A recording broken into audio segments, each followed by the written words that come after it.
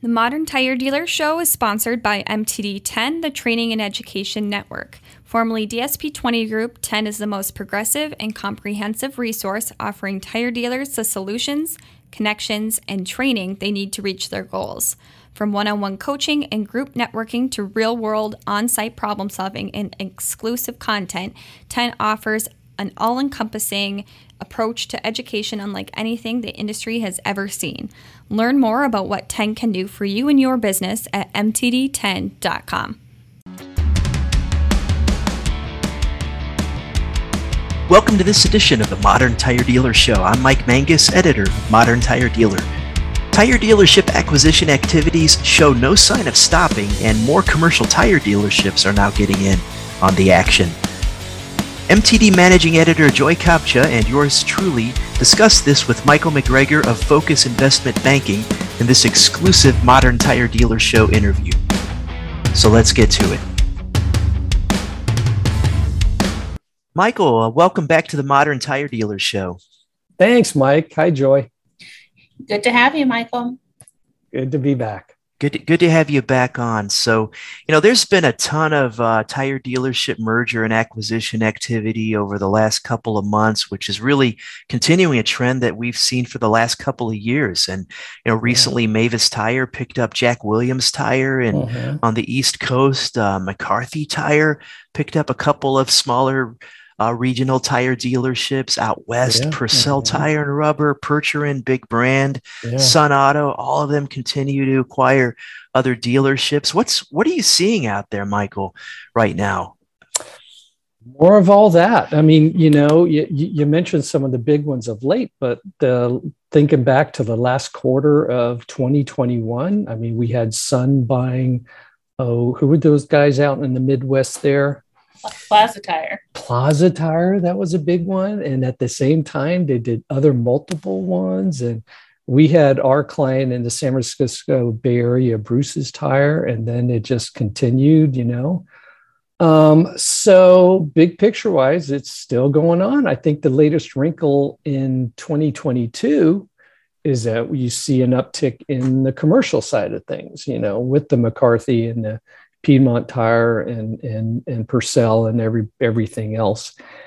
And that's a trend that's not going to slow down, I think, either on both sides. Commercial in particular, been a lot of entrepreneurs that started in the commercial tire business a long time ago, and there's lots more out there. And at the end of the day, those folks, when they want to do some kind of exit, they have to look within their own network of where they're strong. If you're strong Bridgestone, strong Goodyear, strong Continental, you look around at who are the players in those, and eventually you end up working out a transaction with those folks, which I think works out for everyone.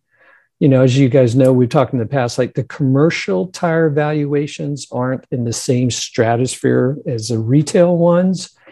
And so retail's still going on. Valuations are still very strong, and starting to hear a little bit, though, that some of the big ones have been picked over a bit on retail. So I think, we'll continue to be surprised by who sells. But someone recently once told me his general assumption is that everyone's for sale at any time for a price. And I think we'll continue to see that.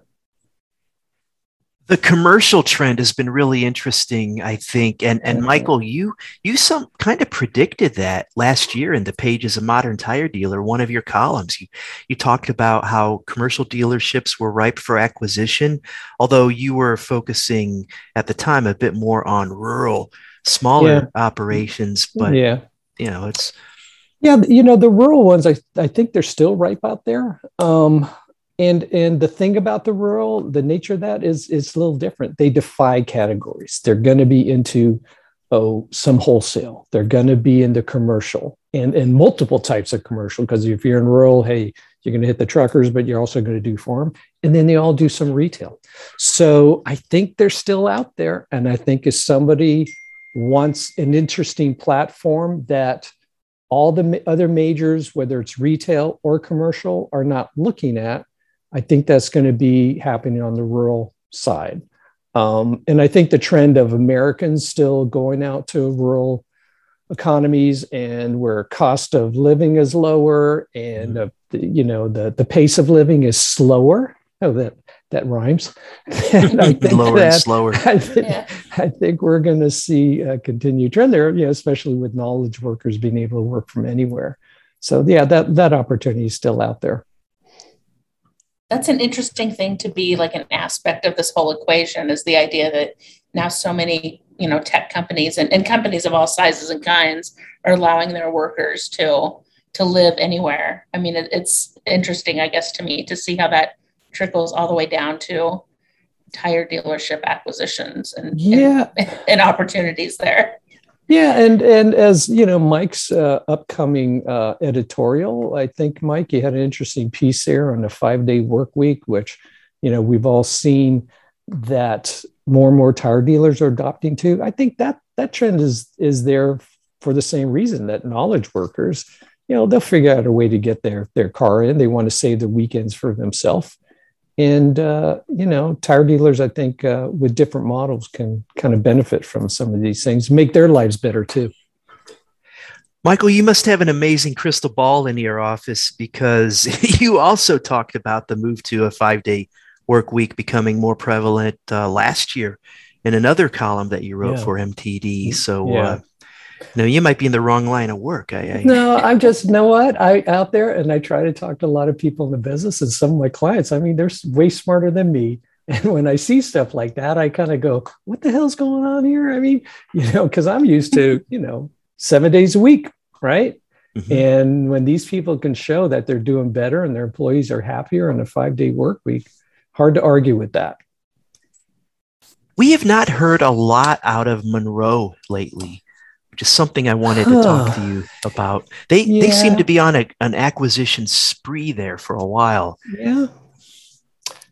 Yeah, it's interesting. So typically when you see stuff like that, I know they're busy. I know they probably have stuff in their pipeline, because I talked to a lot of these folks, the Percherons, the big brands of the world, and the Mavis people. So I think they have activity. It probably just hasn't announced yet. But I think I can't see a trend, but okay, I'll say this, big picture wise, here at Focus, we're working a lot of different industries, whether it is healthcare, IT, advanced manufacturing. Increasingly, we're seeing the private equity platforms that are private willing to pay significantly higher prices than perhaps the straight strategics are. And I would put Monroe in that category of being a public strategic acquirer. Mm-hmm. Sometimes these acquirers, they're willing to pay and kind of bet on the hopes that it kind of works out after they integrate it. And I think some of those, maybe some of the ones that Monroe wanted to get, they might have been outbid on. I don't know exactly. Suffice it to say, if you are a multi-store chain and you have a great reputation and a good business, if you're smart, you're going to reach out to Monroe and these other folks, and maybe just Monroe has gotten outbid. But I do know in my conversations with them in the past, they got a lot on their plate, and they probably will just have to see. They all these people tend to keep this stuff very private and quiet. Right? It's very confidential, right? And they rarely publish numbers about how exactly these deals went down and at what valuations. But we think they're still good. They're still good out there. Yeah. And it does seem like too, Monroe has, at least in the last, year, maybe two, maybe longer, it's like they've kind of held on to those announcements until they do their quarterly earnings. Do they? Okay. So it might just be a matter of timing, I think. Yeah. So. You are the expert on Monroe, right, Joy? You listen to all those things. You are the leading scholar on that company, most likely. Well, I don't know. I think you know a lot about them, Michael. So, well, what is interesting, we're not talking right now about the tire company stores, but you see a lot about these tire companies and their investments that they're making in mobility and stuff of that nature. Like on the information side of things. I wonder if they're out ahead of the curve on a lot of us, on the multi-store thing. So curious to see. I don't think we talk a lot about that. You guys always publish when they make those investments, but I think some of those investments, like they made investments rather in Mobile Tire. Maybe those haven't paid off exactly yet, but that's the type of thing. I don't think Mavis is doing it. I think we definitely see the Renault Thomas America's Tire, Discount Tire doing stuff like that as well. But what's interesting is the company store thing has remained kind of, I don't want to use the word stagnant, but yeah, Bridgestone has still roughly 2,200 company-owned stores under a variety of different brand names. Goodyear still roughly has around 570 stores. Nokian, of course, is completely out of that business. Yeah. The trend with the tire companies is definitely the divestiture of the commercial stores. We've seen it with GCR, seen it in the past with Goodyear.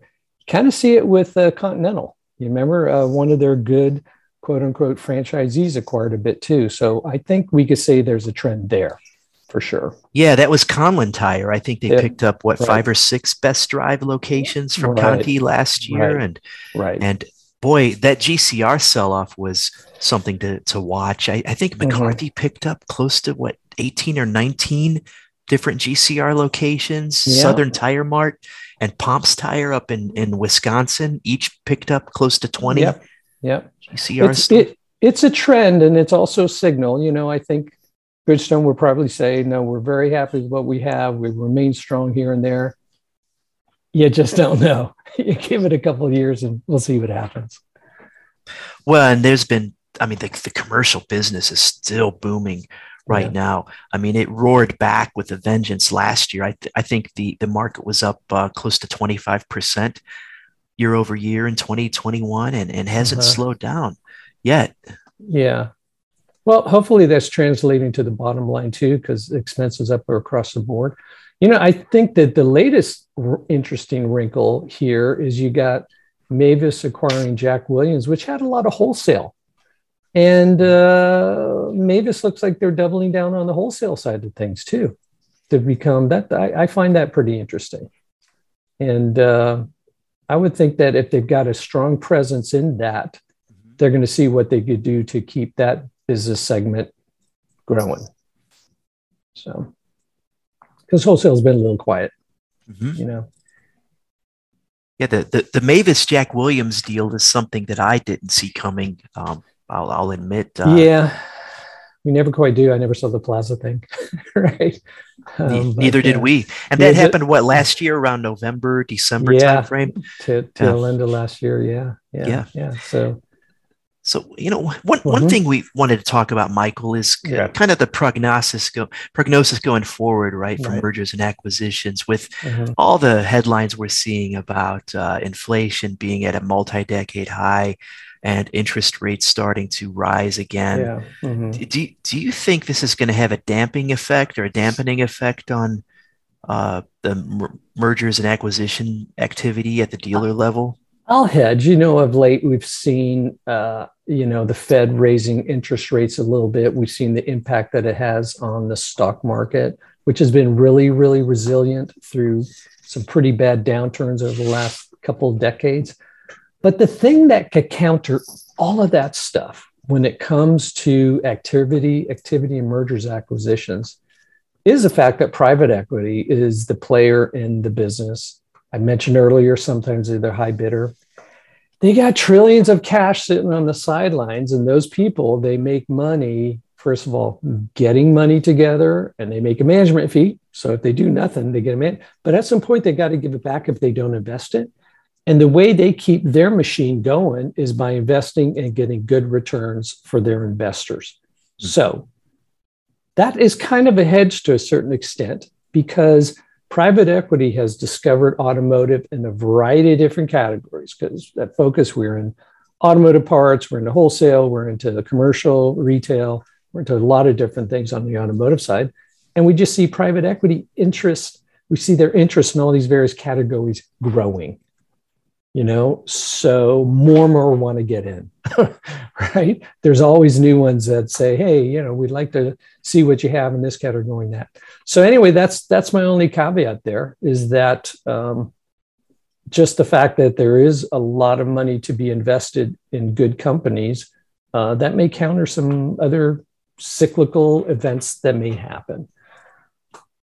And then, Michael, so then would that potentially dry up a bit as we, only have smaller operations in the tire business to, available? Well, I've heard of late from some of these big consolidators, man, a lot of the big ones are getting picked up. They're just going to have to get creative and maybe do what we did in Phoenix. Basically, Focus was involved in the transaction. We put 3 players together to total about 30 million in revenue in 14 locations that didn't conflict. They're going to have to get creative. I've mentioned in past columns that I really think the whole just straight automotive business, non-tire, those are other locations that can perhaps be consolidated by these players.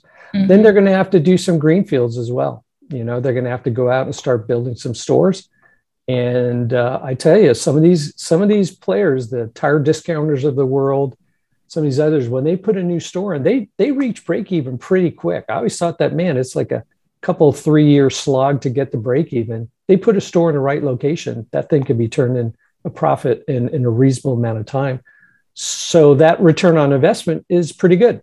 So long story short, it always makes sense to have a mix of organic growth through your own store, development, as well as acquisition. And maybe we see more of a shift to that. But I think there's some larger players still out there. And then, you never know what the big company-owned store groups do. At some point, some people get so large, they go, maybe we'll just kind of stay in this part of the country. Let's sell this off. We haven't quite seen that yet, but everybody's interested. Everybody that does what I do is interested in corporate divestitures, and so you never know how that plays into the mix, if you will. Yeah. Well, I think we've seen that pattern, establish itself when Michelin had TCI years ago. Yeah. Which it actually acquired from somebody else. And then they began divesting TCI locations around 10 to 15 years ago. And previously mentioned GCR. Not sure if Goodyear has any plans to divest any of its Wingfoot commercial truck tire service centers. Or their retail. Mike, we both lived through the Firestone and Goodyear times. We both worked for those companies. And historically, they had a good company-owned store guy want to go on his own, they turn him into a dealer. So they kind of selectively had divested some retail locations over the year. Goodyear has, and Firestone did as well. I think that pendulum swung back.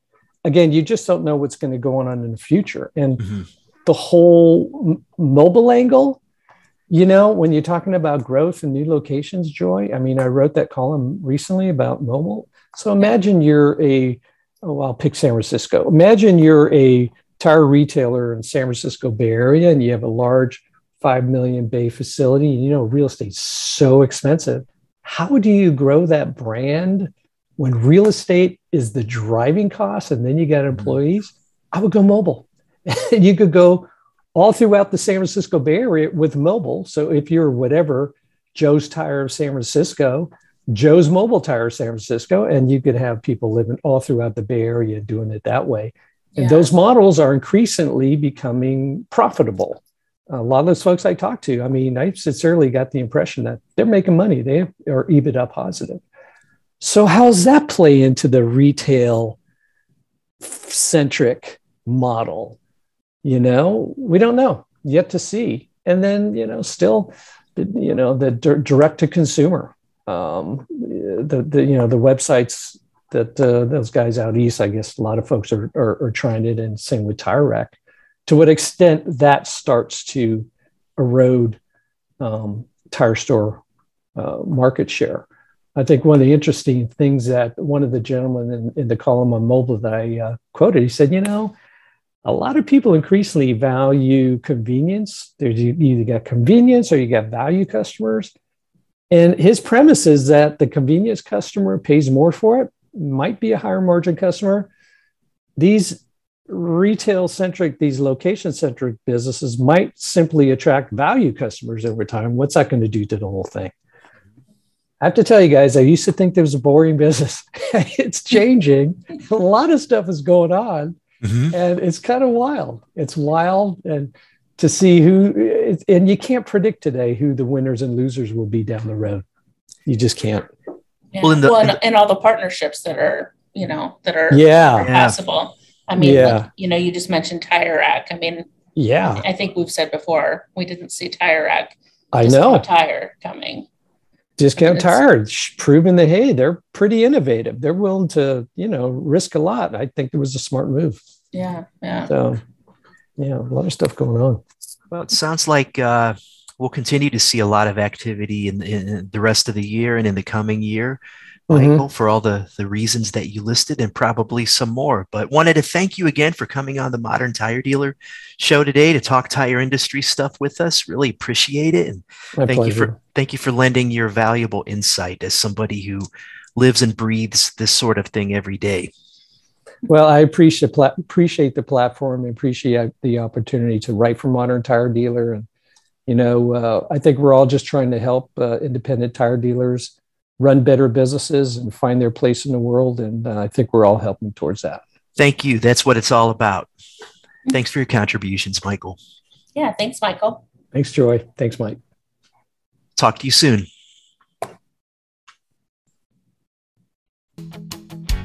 Thank you for listening to this edition of the Modern Tire Dealer Show. To reach Michael McGregor, email him at michael.mcgregor@focusbankers.com. That's FOCUSBANKERS.com. We'll talk to you soon. The Modern Tire Dealer Show is sponsored by MTD10, the Training and Education Network. Formerly DSP20 Group, 10 is the most progressive and comprehensive resource offering tire dealers the solutions, connections, and training they need to reach their goals. From one-on-one coaching and group networking to real-world on-site problem-solving and exclusive content, 10 offers an all-encompassing approach to education unlike anything the industry has ever seen. Learn more about what 10 can do for you and your business at mtd10.com.